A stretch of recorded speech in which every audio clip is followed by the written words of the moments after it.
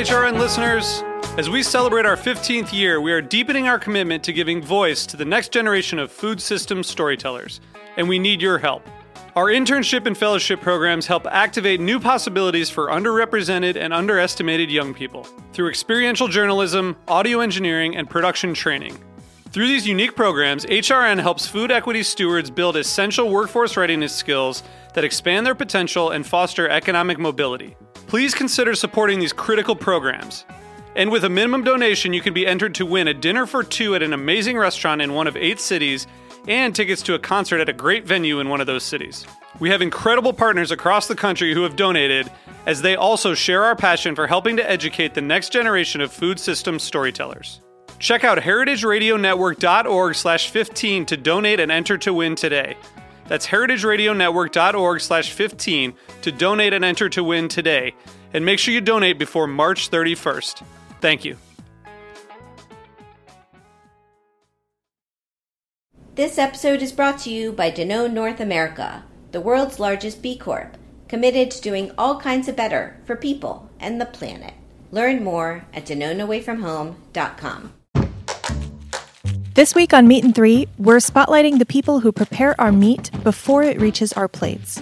We hear from whole animal butchers, the brains behind a meat vending machine, California cattle ranchers, and a master of charcuterie who isn't using meat at all. It's like a smoked and grilled center stock of the broccoli, and then it gets finished with some mustard, barbecue sauce, and sauerkraut. Ranching and farming being as difficult as it is, it's just one thing after another. And at some point, you just give up. I had a wild idea that if I learned butchery, maybe I could start to be kind of a link in the supply chain. Listen to Meat and Three, HRN's weekly food news roundup, wherever you get your podcasts.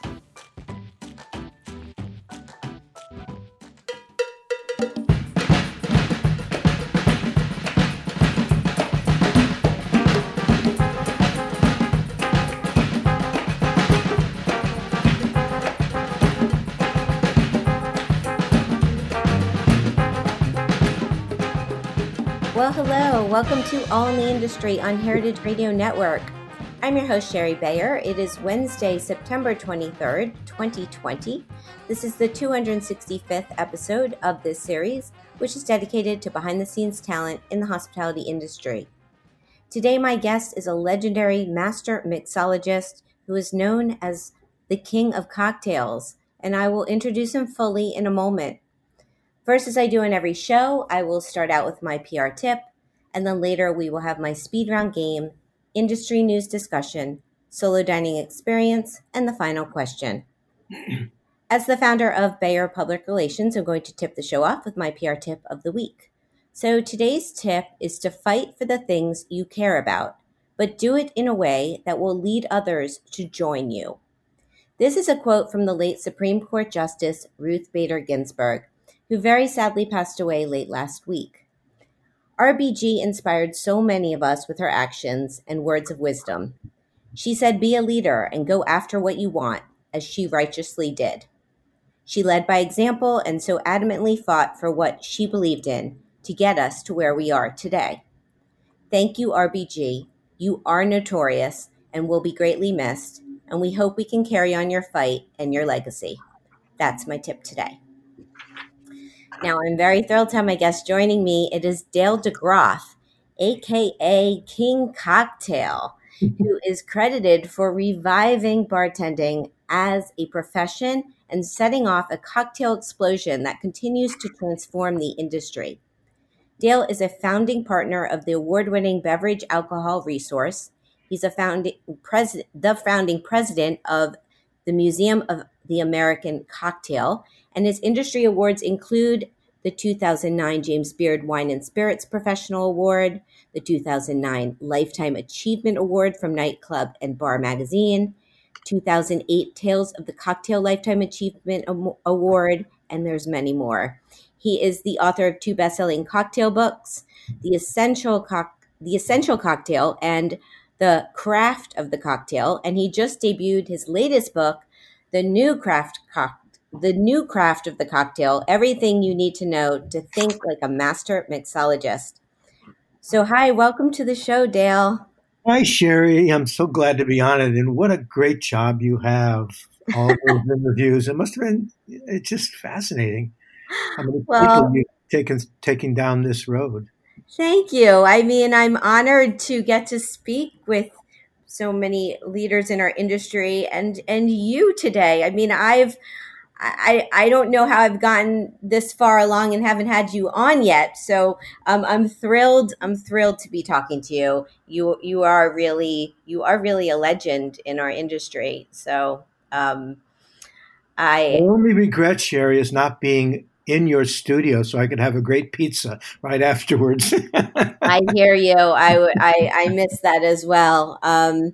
So I'm glad technology at least can bring us together today. Yes. And I think I probably need like a 4-hour show to talk with you about everything you've accomplished in your whole career. But let's start out a little bit with your background and how you got into bartending and what led you eventually to the Rainbow Room.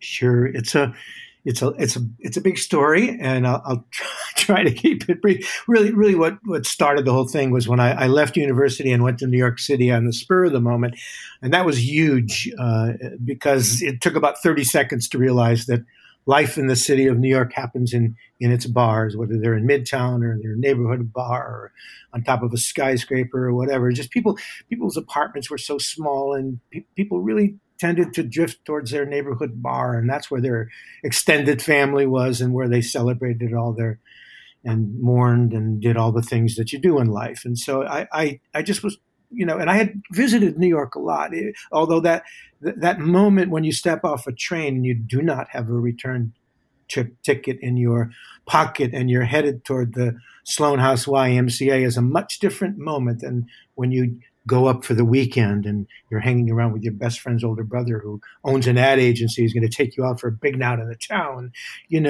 When I stepped off that train that day in 1969 and walked out of the station and looked around, I saw a different New York City than I saw on my last weekend trip.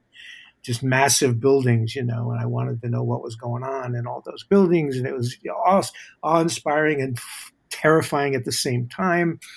It was just huge. But I did find friends quickly, and one of those was, as I said, this gentleman who owned an ad agency called Lois, Holland and Calloway with his two partners, and they had an account called Restaurant Associates. And that was some plum account because it was some of the best restaurants in the world at the time. And Ron turned into kind of a teacher for his younger brother, my best friend, and I, who followed me to New York a year later, and we roomed together for a while because he took us to really fine dining restaurants we, in our wildest imagination, could never have afforded to go to.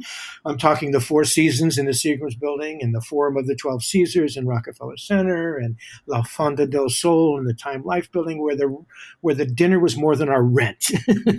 Right. But Ron, of course, was signing checks because these were restaurants on his account.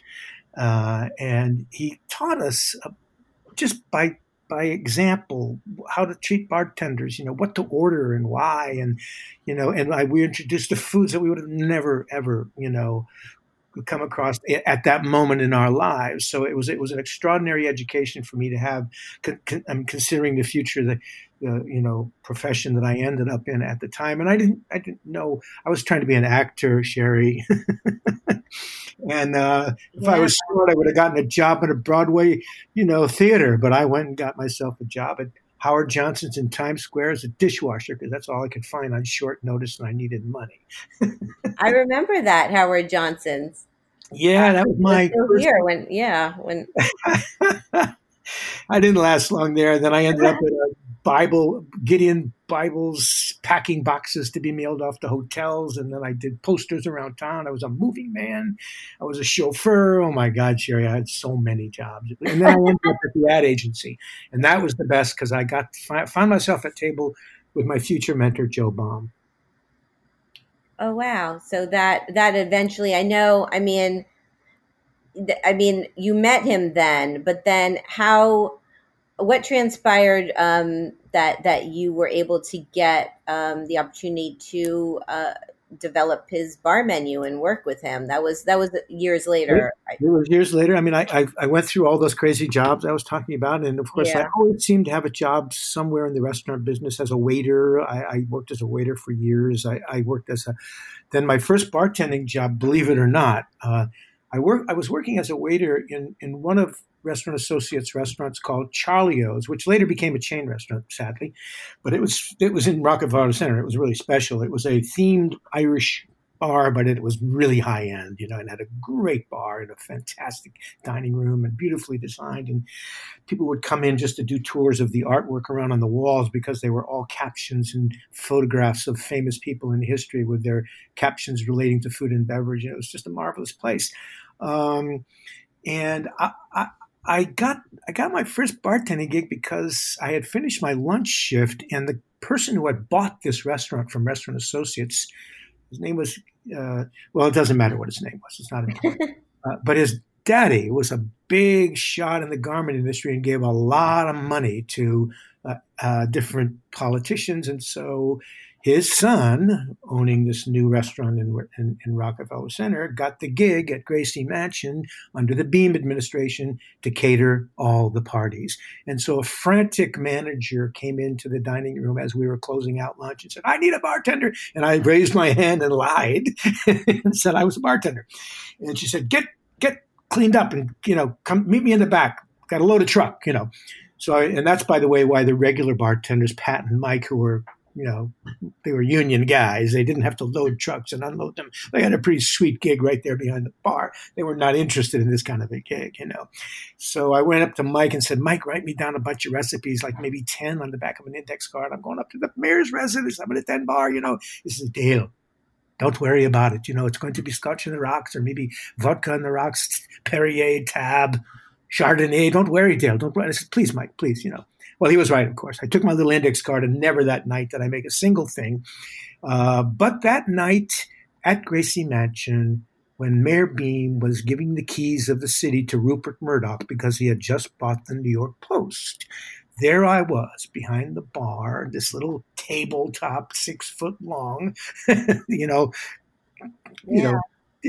I just felt like I came, I mean, I don't know how Ali felt when he first went into the ring, but somehow being behind that little made up bar, was something really special to me. And I did all the Gracie Mansion parties after that. And to give you a postscript to this, fast forward, let's see, that would have been, 73 maybe. Fast forward to 98. I don't know how many years later that is, when I'm a hot dog bartender up at the Rainbow, and I get a call from a banquet or specialist party planner fellow friend of mine. He says, "Hey, Dale, you want a really great gig? Rupert Murdoch's new wife is going to throw a surprise party for his 70th birthday down in their duplex, Soho loft, and I want you to make specialty drinks for him that's got to be named after his farm in Australia and his friends and stuff like that." I said, "Yeah, I'm in." So after the surprise was over, Murdoch comes over to the bar. He says, "All right, yeah, I see you're the hot shit cocktail guy, right?" And I said, "Well, actually, Mr. Murdoch, our fortunes have risen together in this town." And I told him the story about being at Gracie Mansion my first day as a bartender. You got a bit of a kick out of that. He didn't drink much, and neither did his friends until after dinner. After dinner, let me tell you, we didn't leave that space until 8 o'clock the next morning. It was an extraordinary event. Wow. I mean, full circle. But back to Joe, I can tell you that story. It came many years later when I had gone to Los Angeles on a lark, because still trying to be an actor. This would have been 1978, but having worked in Charlie O's as a service and a regular bartender at that point, having a couple of other bar gigs under my belt, a couple of East Side joints, awful places to work because you work till 4 a.m. You don't get home till 7 or 8. Those kinds of jobs, and you're just crazy behind the bar, and it was an education, and. So my building went co-op. I couldn't get the insider's price. So I said, "Up yours," to the landlord, bought a car, and packed up my girlfriend and my dog, Sally, and hit the road for Los Angeles. It took us 3 weeks to get there camping, lots of breakdowns. And finally I got there, and a friend of mine called me and said, Dale, they just fired the day guy over at the Bel Air Hotel in Stone Canyon. It's like one of the top hotels in the world. I said, well, in my dreams, but I'll go over there, and I hopped in my 69 Dodge Dart and drove over there and valeted it and walked over the little Swan Pond Bridge right into the bar. It's all bungalows and low. There's no big building. You don't walk through a lobby. And I just walked into the bar, and sure enough, there's this big, tall guy, an Irishman, looking very uncomfortable because he was the executive bartender and he was not supposed to be there. And I said, so I hear you're hiring for the day shift. And you could tell he wasn't used to this. There should have been something before this, a resume, something, but he didn't want to be back behind that bar.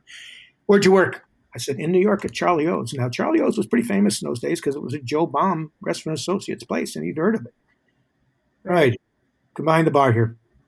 Pour me a shot. Make me a sidecar. Now, in those days, even at a classy place like the Bel Air Hotel, to make a sidecar, you pushed a button on the gun and some sour mix came out because that's the way America was in those days, And he said, come back in the morning and I'll give you a tryout. Black pants, white shirt. We'll supply the tie and the jacket. Well, that led to about 5.5 to 6 years of work of the most extraordinary, wonderful place I've ever worked in. And I have had such an amazing luck. I don't know, 4-leaf clover in my pocket. I've gotten the most amazing jobs, starting with Charlie O's and then this place and then the Rainbow Room and Quite a resume. That was a big, important moment. So I was there for a long time, and there's some great stories about that place. Then I went back. I met my wife out there, Jill, who's an artist, and both of my sons were born in Hollywood Presbyterian. This was a union job. I had insurance, which was pretty cool, And then the steward of the hotel, who had moved up to Berkeley, California, was opening a restaurant called Bucci's with his ex-wife, Amelia Bucci, and some other investors. And I said I wanted to be a part of it and run the bar and be a partner. And I went up there, but I needed to have a job while we're setting this whole thing up. And I was looking for a hotel job because they had insurance. But of course, 9 people had to die, and the list was 150 long to get those jobs. So it occurred to me that this wasn't going to happen. And I got a call from New York from a friend who said, Joe's hiring some new joint called Aurora. Needs a head bartender. If you get back here now, you might get the gig. So I left the kids and I left Jill and I said, I got to do this. And I jumped on a plane and I went back. And I had my interview with Joe. And Joe said the famous words I will never forget. I want a 19th century bar, classic, the golden age of the cocktail. Can you do it? I said, yep. He said, all right.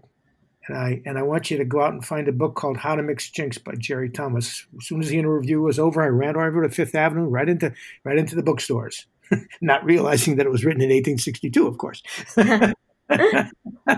Anyway, the last thing Joe said to me, because he remembered me, from the ad agency days, he remembered being at a table with me, and he knew that I knew Ron and what a good storyteller Ron was, and all the stories that went back and forth at those wonderful dinners, and that we. And the Sundays that we took part in, there was a drinking club at Charlie O's on Sunday afternoons that we were participated in the season, the winter season. And he said to me, in the last thing, Dale, I want you to tell the stories. And then he walked out. Well, I get this gig, and I didn't have it, by the way. I'm studying these books, trying to figure out what it is I was supposed to have, what it is he wanted, and I got a little help from one of his partners named Michael Whiteman, and another one, and Michael's wife, Roseanne Gold, who's a wonderful chef. And Roseanne worked and did the small meals menu up at the Rainbow Room afterwards. She was also the chef at Gracie Mansion at the time. But they helped me and tasted my drinks, and they found some books for me. It was amazing. They were just a wonderful, wonderful help.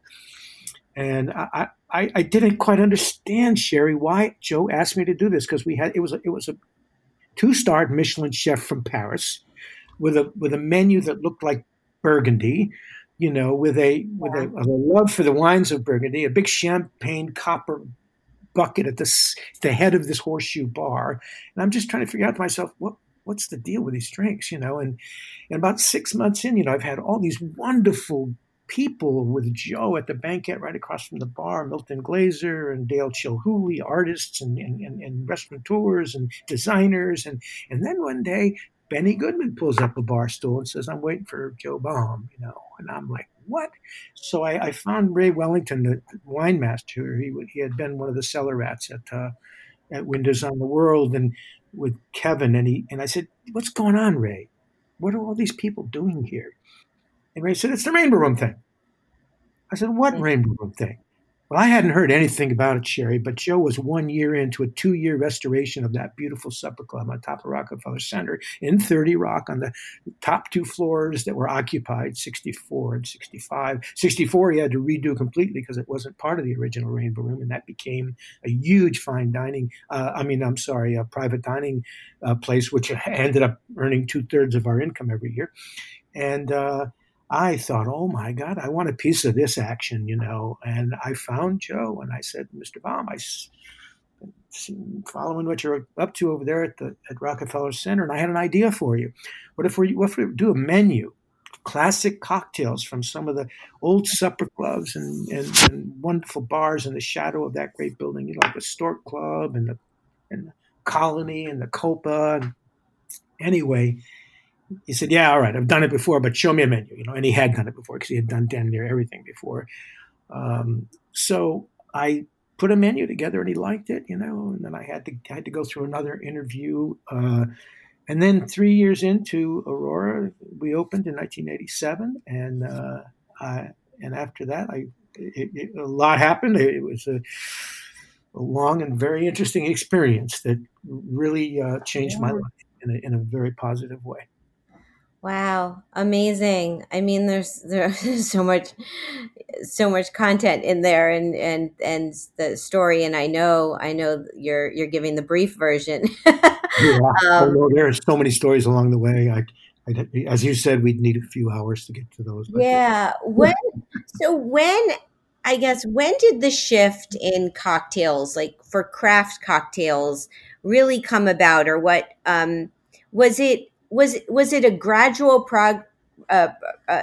something gradual that you started implementing, drinks not using the soda gun, or like when did can you pinpoint a time, or was it kind of the menu that you put together with the Rainbow Room? Sure. Well, you know what Joe said to me in that first interview I had with him as head bartender at Aurora was that he wanted classic recipes. He didn't want any mixes of any kind. There wasn't going to be a soda gun behind our bar, by the way. So I needed fresh lemon and lime juice, and I needed to learn how to make drinks with those things. But as I looked in the old books, I realized that we were sadly lacking in a lot of ingredients. They mentioned several different kinds of bitters, which had gone out with Prohibition or shortly thereafter. There were other spirits that were in some of these older cocktails, pre-Prohibition cocktails that didn't exist anymore. They were gone with Prohibition, and so it was a challenge. And I also, it's so hard to make people understand this, but in 1984, when I was working on this idea, 1984 and early 85, there were no cocktail menus in the city of Manhattan, Sherry. I know that sounds impossible to young bartenders today, but in fact, this was not the era of the cocktail at all. Right. This was Scotch on the Rocks, highballs, Chardonnay. It was that crowd. Martini in Manhattan, yes, absolutely. An occasional sour, but they tasted kind of crummy because you're using something out of the gun that's artificial. So, what needed to happen was so much, but Joe wanted fresh. He wanted everything real. And that's what I started working on. And that's what led to, at the Rainbow Room, this exploration of these older cocktails that really, in many cases, Sherry, hadn't been on a bar since before Prohibition, and some of them after Prohibition at some of the finer places around the country, but certainly not in the average run-of-the-mill place. And then when those bartenders died out, even then, by the time the 60s rolled around, you wouldn't find a Rainbow's Fizz anywhere except in New Orleans. You wouldn't find a Sazerac anywhere except in New Orleans. And you wouldn't find a Between the Sheets or a Clover Club or a Floridor, any of these drinks anywhere, let alone Yeah.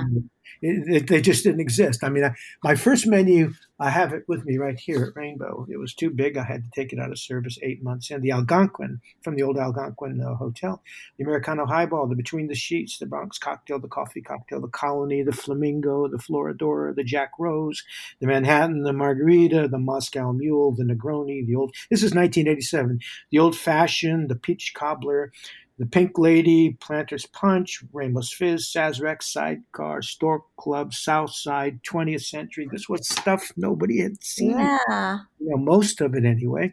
And so it was like, and I got 34 bartenders I got to teach how to do this, who have never heard of most of these drinks, And when we opened, there was no friends and family. We opened on top of that building to packed houses every night. And I realized my mistake very early on, that this menu that I just read you was too long and production was too labor intensive. And the bar was 4 deep all the time, and the bartenders wanted to hang me from the nearest light post. So I went down to Joe's office and I said, Joe, we got to cut this menu down, way down. I got to get some systems in place here. And this is something I should have done before we opened, but we had never done this stuff before, And I wasn't looking at this the way a chef looked at his menu. I hadn't learned that yet. I learned on the job. I was afraid he was going to fire my ass because the menu cost a fortune.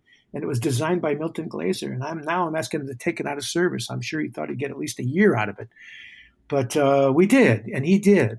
And we did set up those systems. And 6 months in, we started making some of the best cocktails that anybody had ever tasted, And the draw was there were so many draws at the Rainbow Room. We had a Broadway and movie clothing designer do 36 different costumes for different parts of the Rainbow Room, going back to things like the Philip Morris costume for the greeters, and I had a Eisenhower jacket, gabardine, tri-colored. There were pastel tails in the dining room and beautiful tuxedos. It's just so many, amazing costumes. Yeah. And then there was the dishes with tradition, Tornado's Rossini and Baked Alaska, and the drinks with tradition, which was equally important. And I remember Joe saying to me, he says, I want to have some decent, proper glassware for our drinks with tradition. Go over to a place called Minner's Designs over on the east side. Talk to old men over there and find out what their old catalog has got in it, and come back and talk to me. So I go over there and I'm looking through what is their very old catalog from the 20s and 30s. And they said to me when they handed it to me, we don't have any of the molds for those, by the way. If you order any of those glasses, we're going to have to charge a lot of money to make the molds. So you better be wanting to make a lot of them. I said, don't worry. It's the Rainbow Room. We're going to make a lot of them. So I'm looking through it and I find a glass. Well, when I walked in, this is what I said to them. I said, look, Did you ever watch the Thin Man movies? And they said, yeah, I watched them. I said, well, remember they drank martinis, right? Nick and Nora drank martinis. And they had those little tiny glasses. They were on a stem, and they didn't have a V like today's martini glasses. They had a cup, it was rounded at the top, not V-shaped. And they said, yeah, it might be in the old catalog. Take a look. And there it was. It was called the Little Martini, Sherry. So I grabbed it and ran up there. I said, this is it, the Little Martini. This is the Nick and Nora glass I'm looking for. And yeah, you may have guessed the ending of this story. We put it on our menu, and we used it for the 20th Century and the Stork Club and some of the older Bronx cocktail. As a matter of fact, the Bronx cocktail was featured in a magazine called Gastronome, along with a silly drink from a bar in Chicago, and they mixed up the two pictures. So the bar in Chicago got credit for our little beautiful glass with tradition, and we got slapped with this giant 10-ounce V-shaped martini glass, which was not our glass and not our drink, And I got called down to Joe's office for that little interview, and for other reasons also, because I didn't know I was being interviewed. And the magazine, the first time I found out about that, there was never any fact checking, and it was a very talented writer, but at the time she was just a cub reporter named it just went out of my head. It's not important. It is important, but it's not there. Yeah. I got really, Joe just really nailed me because I answered a question the wrong way, and he threw me out of his office, but it did make me understand how to speak to the press, in superlatives only. I had mentioned, in the sentence, what we're trying to do here with our beverage program. And when I hit the word trying, Joe hit his desk so hard, I jumped out of my chair and he says, trying is for students. Get the hell out of my office. Wow. Well, it was such an education. I got to tell you, these guys were, let's put it this way. Joe and the director of the Rainbow Room probably would not make it through HR in their first interview because there were no HR departments in those years. I would have never gotten the job at the Hotel Bel Air if I had to go through an HR department. Yeah, well, it's a different time, but you went on. I mean, you went on to influence so many people and write books and start the bar program and do so much from your experiences that has just changed cocktails. And the whole industry. And it is hard to think back about like what was or how what is today wasn't. I think yes, the younger generation and now you just think it was always like that, or that's always how cocktails were made, and it's not true. What was the same, Sherry, was the bartenders and the ambiance and those bars. I mean, the bartenders were wonderful. I mean, they were storytellers, and they were not all of them, but lots of them. I mean, I had two of them to emulate while I was at Charlie O's, and that didn't change. Bars were still fun, wonderful places to be. Yeah. The drinks were good if it was within the small, repertoire. But when you got outside of that, it got a little weird. I call it the "that's how we make it here" era. A guy would walk up to the bar and say, "Hey, bartender, can you make me a Singapore Sling?" And of course you said yes. Nobody ever said no. But you go to your other bartender and say, "Yeah, Singapore Sling. It's that one. It's red, right? And it's got juices and rums, right?"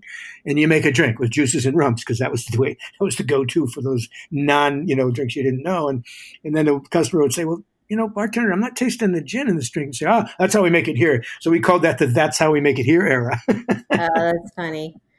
Knowledge, Let me ask you my question for my last guest. On episode 264, I had on Emily Elise Miller. She's the CEO and founder of Off Limits and the author of Breakfast, the cookbook, and the founder of Breakfast Club. So, of course, our question has to do with breakfast cocktails. She wants to know, what's your favorite breakfast cocktail, and if it is a more traditional or classic brunch item or like brunch drink, would you then do you have a more unexpected breakfast cocktail from around the world that people may not be as familiar with? Well, both of them are kind of unexpected. Yes, I would go for a blonde Bloody Mary.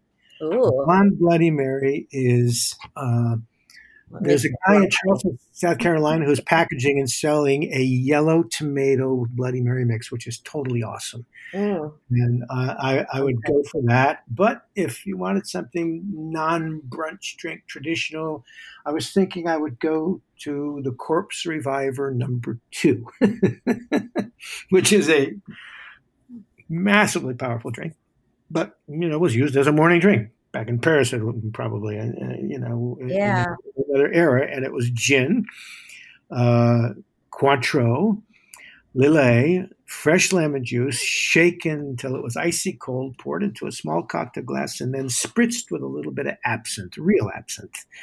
And that was the Corpse Reviver. In other words, wake up drink. Wow, sounds serious. Number 2, because there was another.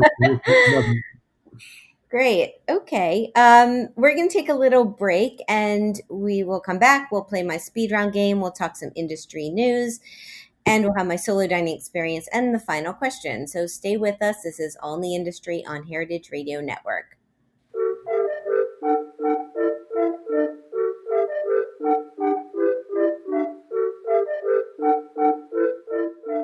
Every time your customers eat and drink, they vote for the world they want to live in.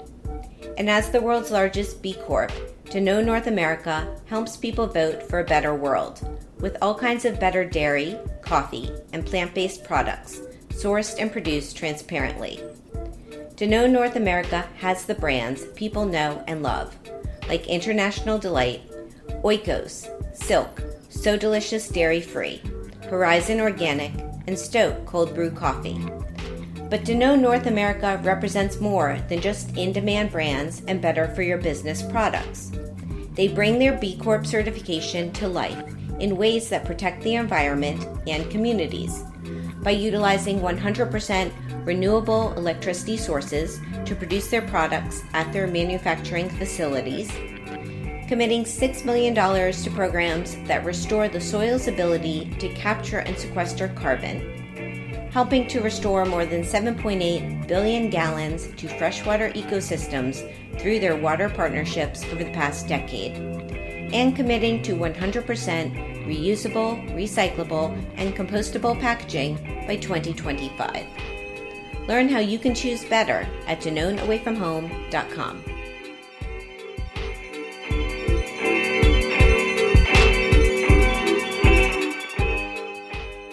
Welcome back to All in the Industry on Heritage Radio Network. I'm your host, Sherry Bayer, and my guest today is Dale DeGroff, the King Cocktail, who is credited with reviving bartending as a profession. And he has a new book out, The New Craft of the Cocktail, Everything You Need to Know to Think Like a Master Mixologist.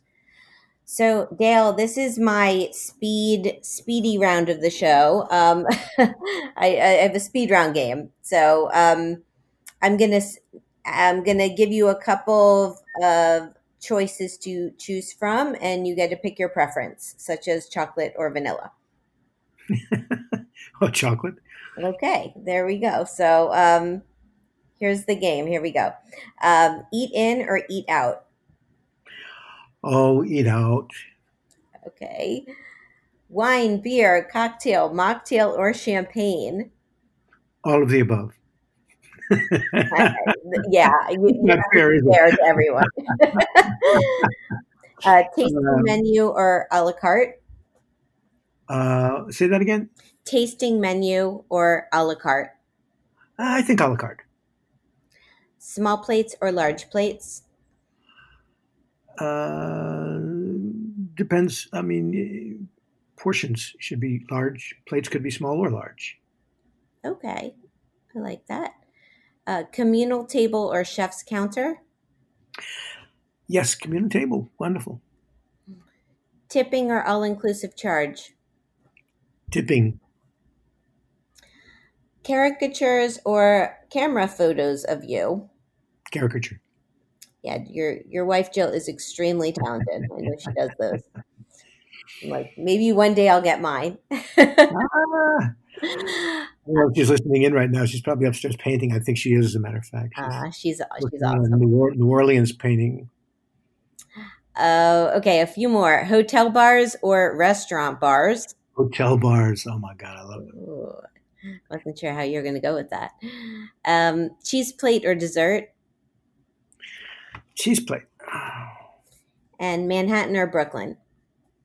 Manhattan. Done. Great. Mm-hmm. I'm probably the last person saying Manhattan still, since Brooklyn is the new Manhattan. No, but it's interesting because I've had regular choices in this game for a while, and Manhattan or Brooklyn. There's been a few people that have thought I was referring to the drinks. Drink, yeah. So we now have the Brooklyn cocktail again, which we had lost for many years. Yeah. I wasn't. I was thinking maybe you were going to go that way too, but I'm referring more to boroughs. But yeah, Gotcha. That is the game. So industry news. I picked out an article on Nation's Restaurant News entitled "New York City Indoor Dining Reopening Restrictions Leave Some Restaurants Wondering, Is It Worth It?" From 25% capacity restrictions to filtration and contact tracing requirements, New York City restaurants have a lot to figure out before reopening on September 30th in the next stage of COVID-19 guidance. This was by Joanna Fantozzi. So, here in New York, we're getting ready to be allowed to have indoor dining at 25%, and people are, wondering, is it worth it? With from everything I know, the margins are so tight with restaurants at 100% capacity. So how are they going to survive with the 25%? But I figured we could, talk a little about this and even what's happening in the what your thoughts are with not just restaurants, but with bars and how they are positioning to get through this time and reopen or pivot. What are your thoughts? Well, to begin with, I'm very optimistic. I'm not pessimistic. A lot of people think things are going to change and be unrecognizable after COVID-19. I disagree. I mean, to draw a parallel in the new book, in the new Craft of the Cocktail, I have an author's introduction because there's something I didn't get to do back in 2002 when my book was released. It was already at the printer in China when 9/11 happened. And I had been at Was on the World the night before on September 10th doing a cocktail class, called Spirits in the Skybox, and tequila was our choice that night. And I had about 35 interactive cocktail folks making drinks with me. And then at the end, some of my friends who were in the class and I went down to the bar, and we ended up drinking multiple bottles of champagne, having dinner and dancing with a female DJ, and then closing the bar that night, September 10th, 2001, Wow. 9/11 the next morning. And the hospitality industry in New York City was, well, beyond, not just New York City, but in a lot of places, it was decimated, the way it was in New Orleans after Katrina. It was non-existent, everything was shut down in terms of hospitality. But by the time 2003 rolled around, New Yorkers just came back with a vengeance. They were damned if they were going to let these crazy people, put an end to their extraordinary 250-year run, and changed life in this big city. And hospitality came back gangbusters, Now, this is a much bigger picture. It's worldwide. I mean, this is not New York City. This is big. But we're going to lose a lot of bars. There's no question about it, because these are smaller bars and they don't own their buildings and they're working very close to the bone. The profit, the margins are slim. It's going to happen. But these are clever people. They're talented people who opened these bars, and they've done it now. They've had their first bar, and when this thing ends, they're going to do it again because now they're better at it. They know how to do it now. They had to learn that first time around. This time it'll be a little easier to open that place, and they'll find a place where they can afford the rent. Maybe they'll relocate to a city where the rents are cheaper, or whatever they have to do. They're clever. They'll figure it out. It's going to happen. I mean, we have been gathering around alcoholic beverages, period, from the dawn of history, and we're not going to stop because of COVID-19. I mean, man has had lots of disasters over the last 3,000 years, 4,000 years, and this is one of them. The first half of the 20th century, we had 2 world wars, prohibition, the Dust Bowl, you name it, and it just decimated food and beverage in this country in terms of any kind of stylish or cocktailing and dining out. And so by the time the 50s rolled around, what did we do? We had the grocery store and TV dinners, everything was processed and everything was canned, and we had lost our way completely in this business, and then people like Joe Baum in 1959 and 1960 opens the Four Seasons in La Fonda del Sol, a celebration of the foods and the drink of Southern America, South America, Central America. Unbelievable things happened in that a period of time. Joe was one of the sparks, that ignited again that interest. And we started moving away from all this processed and all these convenience foods and back to real food.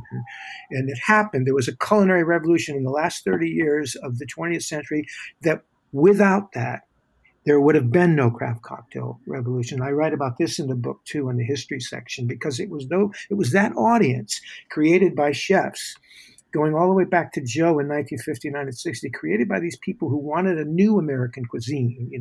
Why were all these starred restaurants French and Italian guys? There's something wrong with that. James Beard was Joe's consultant on all the openings that he did from 1959 right up until James's death in 1987.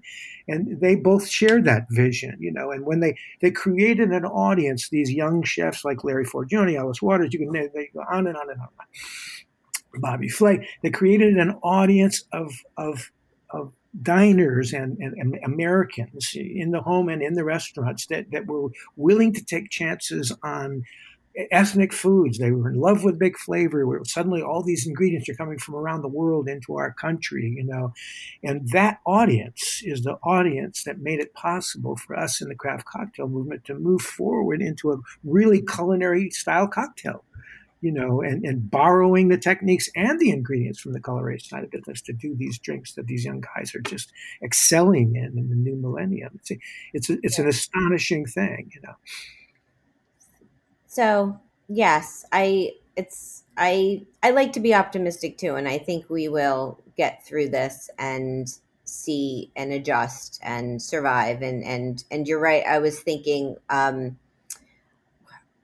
earlier stages of this pandemic, being in Manhattan and being around the city when restaurants weren't allowed, weren't doing full service outdoor dining yet, but just noticing that there were restaurants where they turned the bar around if they could and started serving cocktails, curbside to people, because people, as you said, people want to gather, people want to be around each other, and the drink, it brings people together. So I think we will see. I think it's going to take a little time to get things back to how it was, or what the new normal or whatever it's going to look like. But I like that you have a positive spin on it, and I think that's a good way to look at it. Well, the bartending profession is a profession again, and these are not side jobs. These are people who are in it for life. Now we're going to lose some people from the culinary and the beverage side of the business. There's no doubt about it. They have families, whatever, they have to make a living. They're going to go into other areas. But a lot of them, I think, who have made it their profession are going to stay. And this new community, and I use the word community with bartenders, and it's a word I would have never used in the 70s, 80s, or 90s, because there simply was no community among bartenders. This was just a pretty lonesome occupation. Right. We didn't gather in teams. There was no bar teams in the 70s and 80s, and 90s. Now there's bar teams. This is a different world we're living in, and it's much more interesting. And people are taking care of one another in a way that they never have before in this profession. With things like Speed Rack and Helen David Foundation and all the money that big drinks companies are pouring into the United States Bartenders Guild to help these guys get through this. It's an amazing thing. Yeah, and as Tales of the Cocktail is happening right now this week, they went virtual, and I was on their website. There's a ton of content that's available, and people have figuring out how to do events or to share information online, which is it's great. I've been following. I've been on it. And it's great. I love what they're doing. So, great. To stay tuned to see how things progress here in New York and beyond. I'm going to share my solo dining experience, which this week it's at Luke's Lobster, Brooklyn Bridge Park. So here's the rundown. The location, 11 Water Street, Brooklyn, New York City, I should say. The concept, sustainable seafood counter serving Maine-style lobster rolls and more. The founder and CEO is Luke Holden, and the co-founder and CMO is Ben Conniff, and I met them both a really long time ago when they first opened in the East Village in 2009, their first spot. So why did I go? Well, I love a good lobster roll. My experience. So this is a couple Saturdays ago. I biked over the Brooklyn Bridge. It was a really glorious day. I parked my bike. I walked around a little bit. I was getting hungry, so I found their shack. I waited in a socially distanced line for about 5 minutes. I checked the menu, which was you could scan it off of a chalkboard board and check it out. And then I ordered up at the window. Then I waited about another 5 minutes for my name to be called and got my order. And I took it over to the park along the other side of the shack, Empire Fulton Ferry Park, and I ate outside on the grass. So what did I get? Well, I got a lobster roll with 6 ounces chilled wild-caught lobster. I debated getting the smaller one, which is 4 ounces, but it was just $4 more to get the extra meat. So I went for it, and I'd say it was worth it. It came with potato chips, and I also got a bottled water. My take, it was delicious. It's a really great lobster roll. It's got an ample amount of fresh lobster, lightly dressed, perfectly toasted bun, really ideal casual meal. I'd say the ambiance is it's an outdoor shack. It's near the water by parks in Brooklyn, so it's a very nice way to have a little picnic. Perfect for seafood lovers. Interesting tidbit: Luke's proudly works directly with fishermen to handpick their best seafood. So they cut out the middleman, and it's worked really well for them. They've now they have over 30 locations worldwide, and in 11 years they're everywhere now. They have several locations in Japan, which is pretty amazing. So personal fun fact, afterwards I biked home, and this time I went back over the Manhattan Bridge. The cost of my meal was $25. That's not including tax and gratuity. Would I go back? Yes, of course. Their website is lukeslobster.com. So as I'm saying this, Dale, I'm wondering, what would you pair with a lobster roll? Well, there's lots of good Rieslings that would go really nicely with a lobster roll. Oh, okay. Trimbach, some of those Alsatian Rieslings, or a good California Riesling. I'd love that, And as a cocktail wise, there are lots of possibilities also. I think gin sour style drinks would be wonderful. Southside, a great drink from the 21 Club, which was a tall, sparkling gin sour with mint. There you go. A nice accompaniment to a lobster roll. And cut through the buttery bun with some nice sour citrus notes, Sounds wonderful. Gosh, that's great recommendations there. So it's time for the final question. My next guest is David Nayfeld. He is the executive chef and co-owner of Kefico, which is an Italian taverna, and he also has Kefico Alimentari, and they're both in San Francisco's Nopa neighborhood. And David also recently launched a new podcast called The Main Ingredient. So Dale, what would you like to ask David? Well, my mom's side of the family are from Calabria, and her uncles all came over, and we kept up all those old Italian traditions. We make soppressata every year. And I guess what I would ask him is, does he do any of the foods from Calabria on his menu? That wonderful Southern Italian cuisine that we all love so much in the red sauce world, and the things like soppressata, the slaughtering of the pig and using everything from the nose to the tail, that was my family's experience, and I just wonder if he's explored that cuisine, that Italian cuisine from Calabria. Awesome. I will find out. That's I look forward to talking with him, seeing what's happening over on the West Coast. And I wish I had a longer show. I feel badly that we didn't get into more about we didn't really talk about your book, which I have here, and it is gorgeous, and it has so much information in it, and I'm just so proud to now own this and be able to refer to it, because you live up to your title of King Cocktail. Well, we had a moment to talk about the opening, the history and the author's introduction. We talked about it. Yeah, well, but I would have liked to maybe dive in a little more of why. Well, the question is why now? Did you feel it was time for a revival of the book?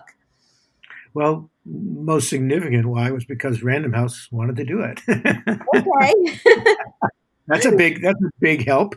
No, but I actually didn't right in the beginning want to do it, but eventually I came around and I thought it was really a great idea, because this was a book that I needed back in 2003 when I was a young bartender in 1974, the original craft. And now I wanted to celebrate with recipes some of my mates in the craft cocktail world. So there are a lot of those recipes in here with their names on them and a little bit of a story that some of them wrote to go along with it.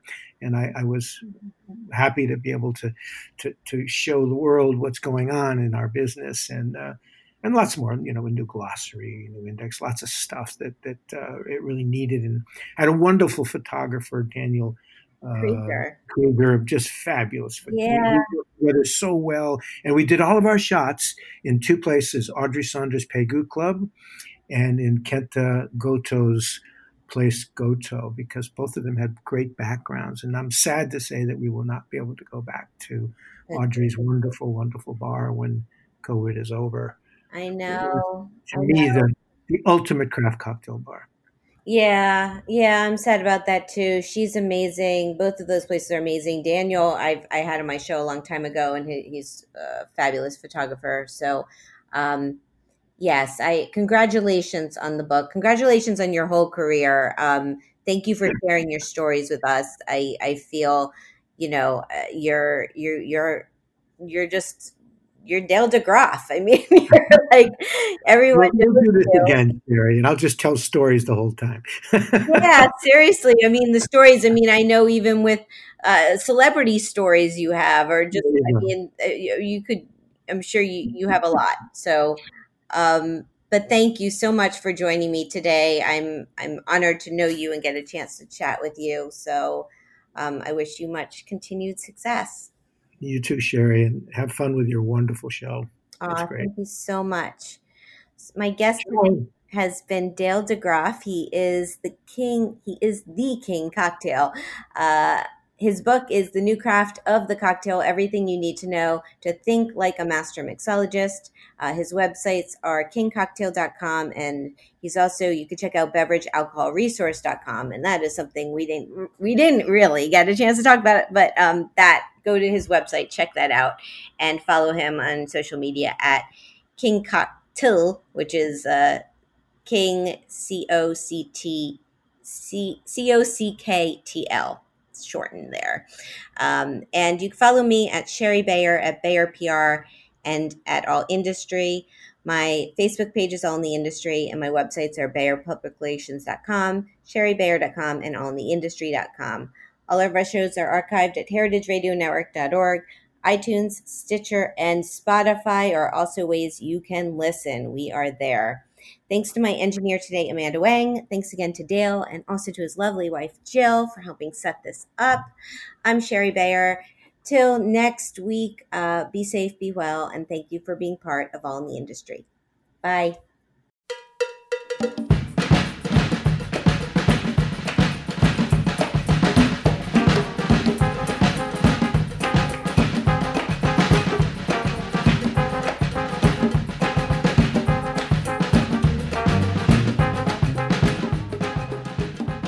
All in the Industry is powered by Simplecast. I'm Sherry Bayer, and you're listening to Heritage Radio Network, a member-supported podcast network broadcasting over 35 weekly shows live from Bushwick, Brooklyn. This year, HRN is celebrating 10 years of food radio.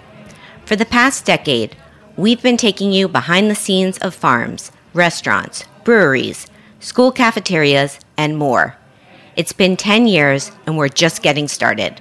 Learn more at heritageradionetwork.org.